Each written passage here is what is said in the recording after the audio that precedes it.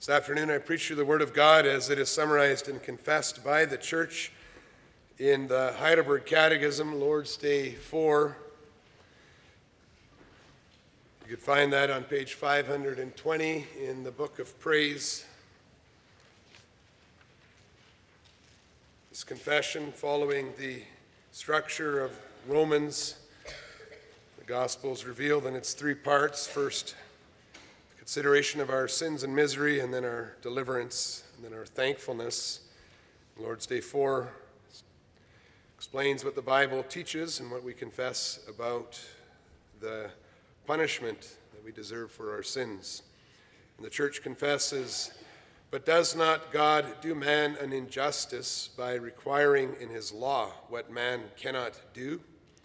No, for God so created man that he was able to do it. But man, at the instigation of the devil, in deliberate disobedience, robbed himself and all his descendants of these gifts. Will God allow such disobedience and apostasy to go unpunished? Certainly not. He is terribly angry with our original sin as well as our actual sins. Therefore, he will punish them by a just judgment, both now and eternally, as he has declared, 'Cursed be everyone who does not abide by all things written in the book of the law and do them.'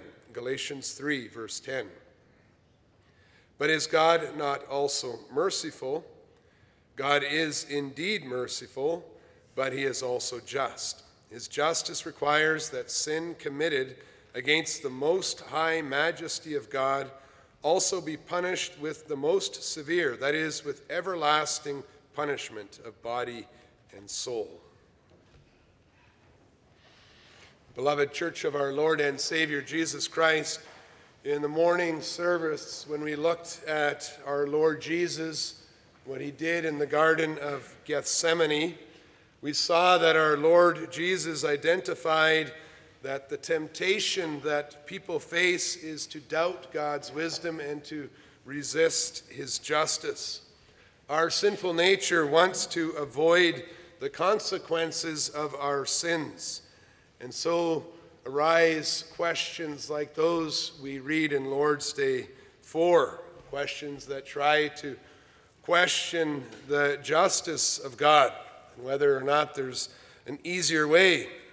Does God not do man an injustice? Will God not just allow disobedience and apostasy to go punished? Isn't God merciful?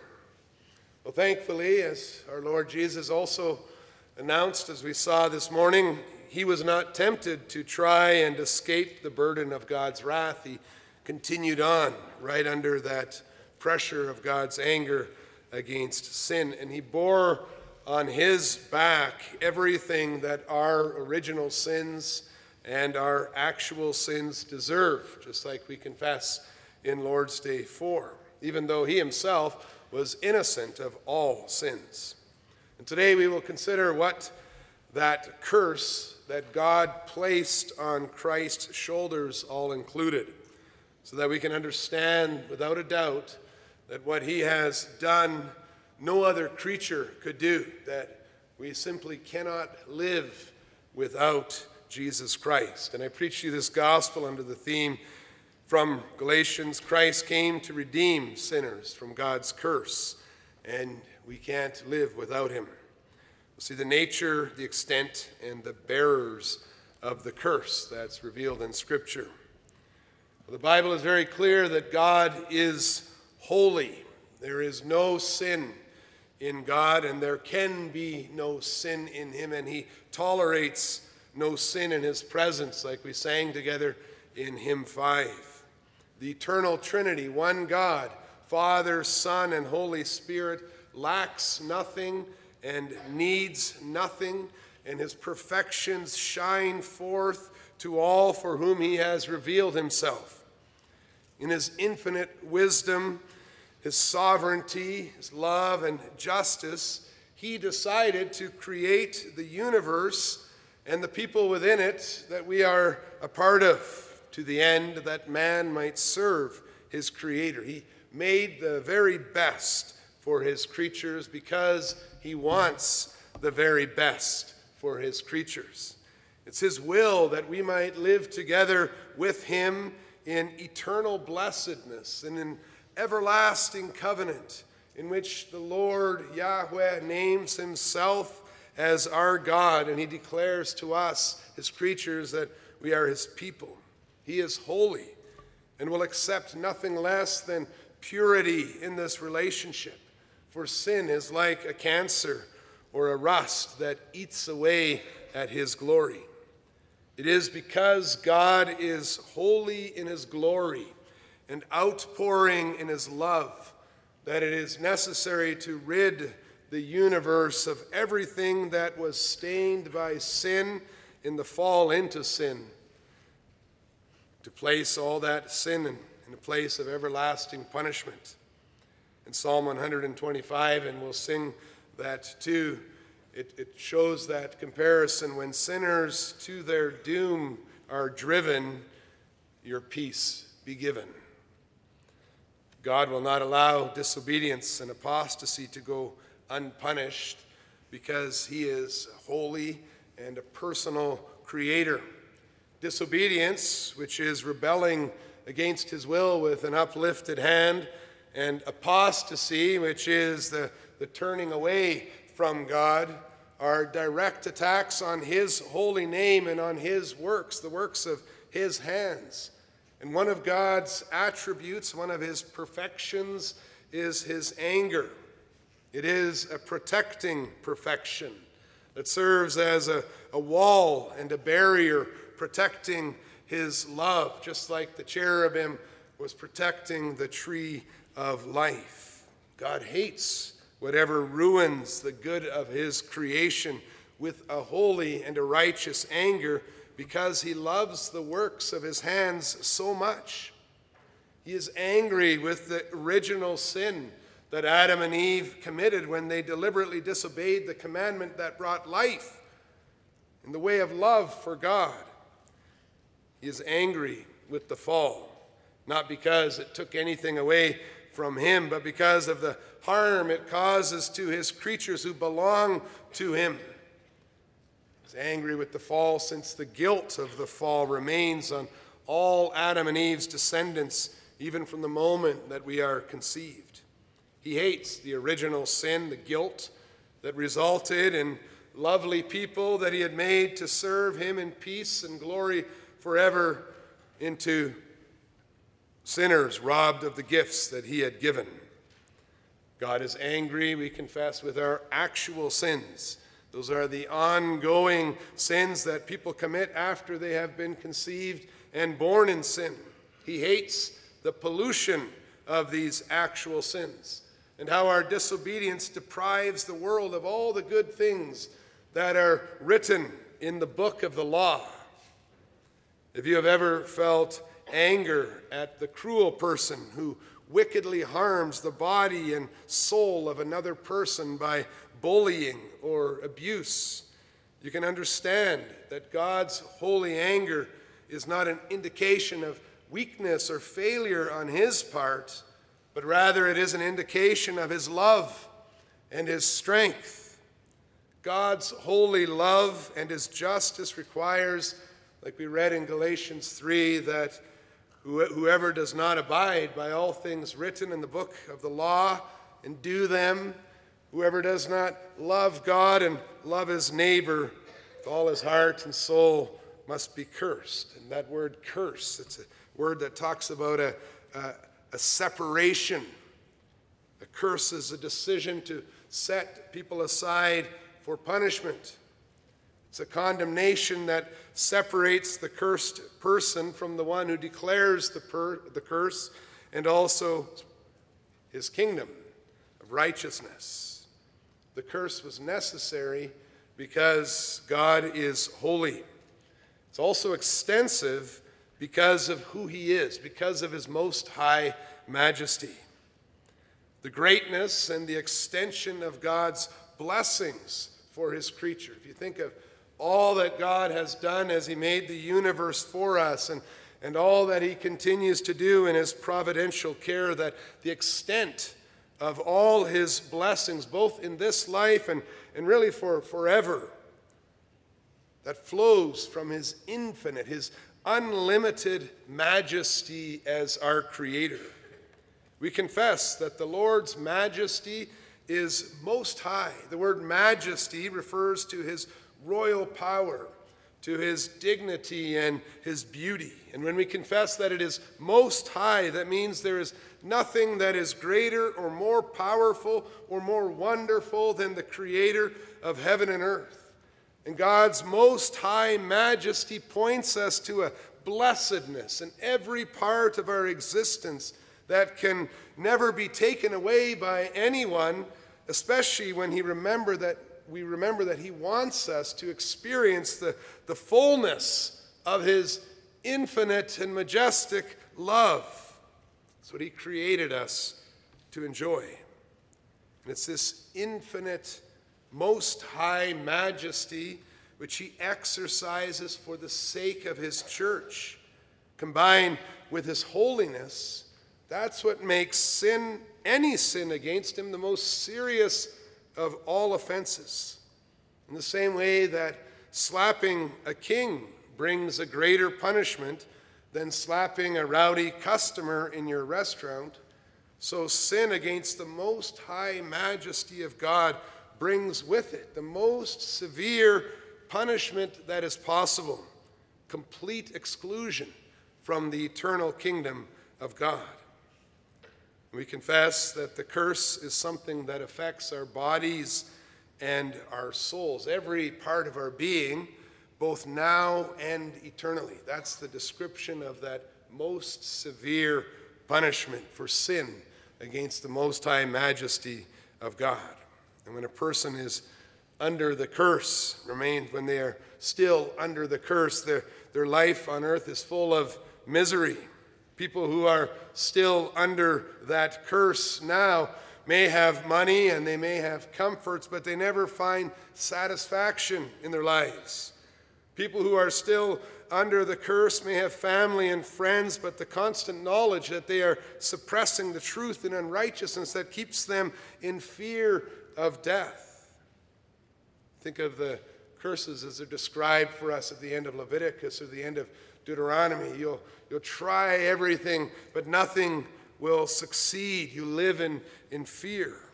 Peace, contentment, and joy are overshadowed by our own envy and our selfishness and pride that reigns, dominates in the lives of those who are still under the curse of God.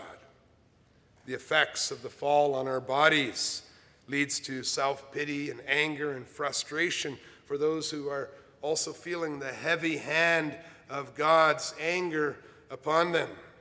The curse leads people to be wicked to others, which in turn has serious consequences already in this life. That is the darkness that we see around us. Well, the Lord tells us that this curse will continue to be experienced as the wrath of God against the rebellion of those who sin against him. That will continue even after they die away from God and under his everlasting wrath. Moth and rust continue to destroy. There will continue to be weeping and gnashing of teeth. In the second death, we read of in Revelation the violent oppression and slavery to addictions and bodily deterioration and ongoing betrayal and lies and brokenness do not cease. It's a horrible thing to read about. It's terrifying. It's a frightening thing to preach about. But no one in heaven or on earth can call what the Lord has revealed about the curse. No one can call it an injustice. People who hate God in this life will get what they want, which is exactly what they deserve for sinning against the most high majesty of the infinite, eternal, almighty, good and gracious Creator of heaven and earth, who continues to call us out of the darkness into his light in the revelation of creation and in the call of the preaching of the gospel. And the good news is that although many will not heed the call and will suffer, and the warning is pronounced, The gospel is you don't need to spend eternity under the curse. We'll see that in our final point. The bearers of the curse, those who are bearing the weight of that. Well, after the fall into sin, and we go to Genesis 3 now, we see the Lord God cursed the serpent above all livestock and above all beasts of the field. Although the serpent as an animal may have changed as a result of the curse, the Lord God was first of all at that moment cursing Satan, that fallen angel who led the rebellion against the Lord. The curse of God is upon Satan. He is a bearer of God's curse. He and all his dominions are thrown from heaven and daily expect the horrible torments of their gloomy dungeons. Psalm 91 fulfilled. The Lord also cursed the ground that he had made good for Adam and Eve to serve him upon. The ground is also a bearer of the curse, and thorns and thistles would rise up. It takes hard labor to get what we need from the land. Not only the serpent, but also other animals would see the consequences. Although we are not told what they were like before the fall, judging by Eve's lack of surprise that a snake was talking to her, it is possible they lost their ability to talk. And since death is a result of the fall, it would appear that also that the curse made animals violent against one another. We see the description of heaven in Isaiah that's reversed. Animals once fierce will be harmless. All animals would also need to be killed so that their skins could be used as clothing. The created world is also bearing the curse upon it, and we read in Romans 8 it is groaning under its weight.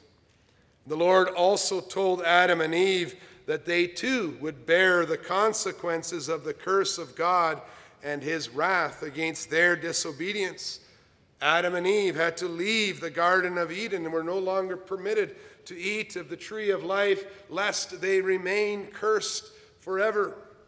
They would be able to continue their mandate, but now it would be more difficult, not only because growing things would be difficult, but because there would be pain in childbearing and competition in their relationships to one another. But even worse, they would die. And this death included physical death at some point, with the illnesses preceding it, but also a spiritual death that would give them the inward desire to resist God and even fight against him, leading to that everlasting punishment of body and soul. Adam and Eve bore the curse, together with all their descendants who were conceived and born in sin.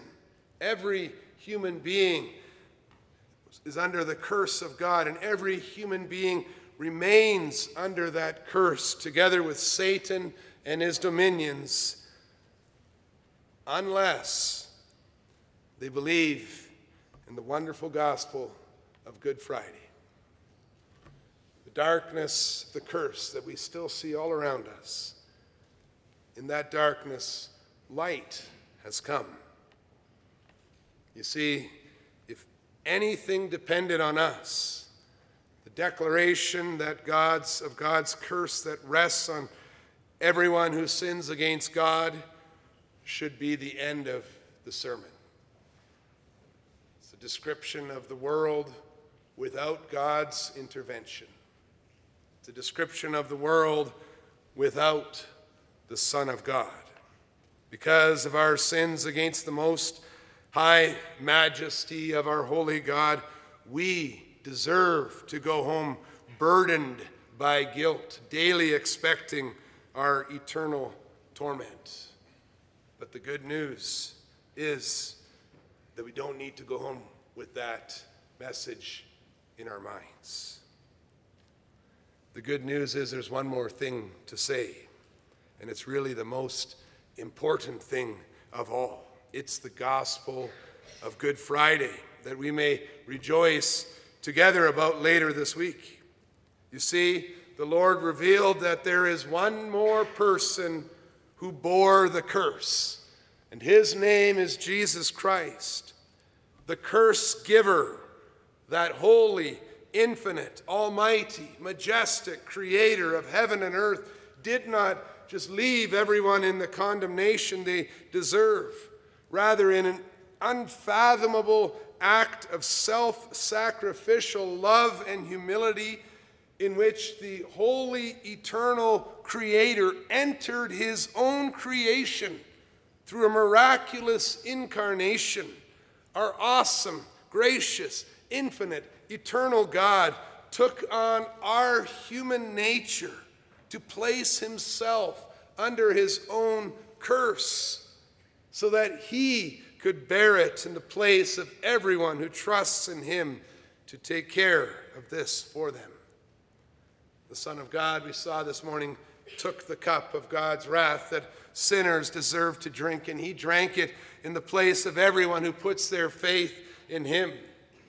Dear believer, we go home knowing that Jesus Christ took the curse which should be on our backs, and he placed it on his own back. Christ Jesus satisfied God's wrath for believers so that Christians never have to suffer God's wrath again. That's how we live each day, isn't it? We wake up, we know that, and we rejoice in that.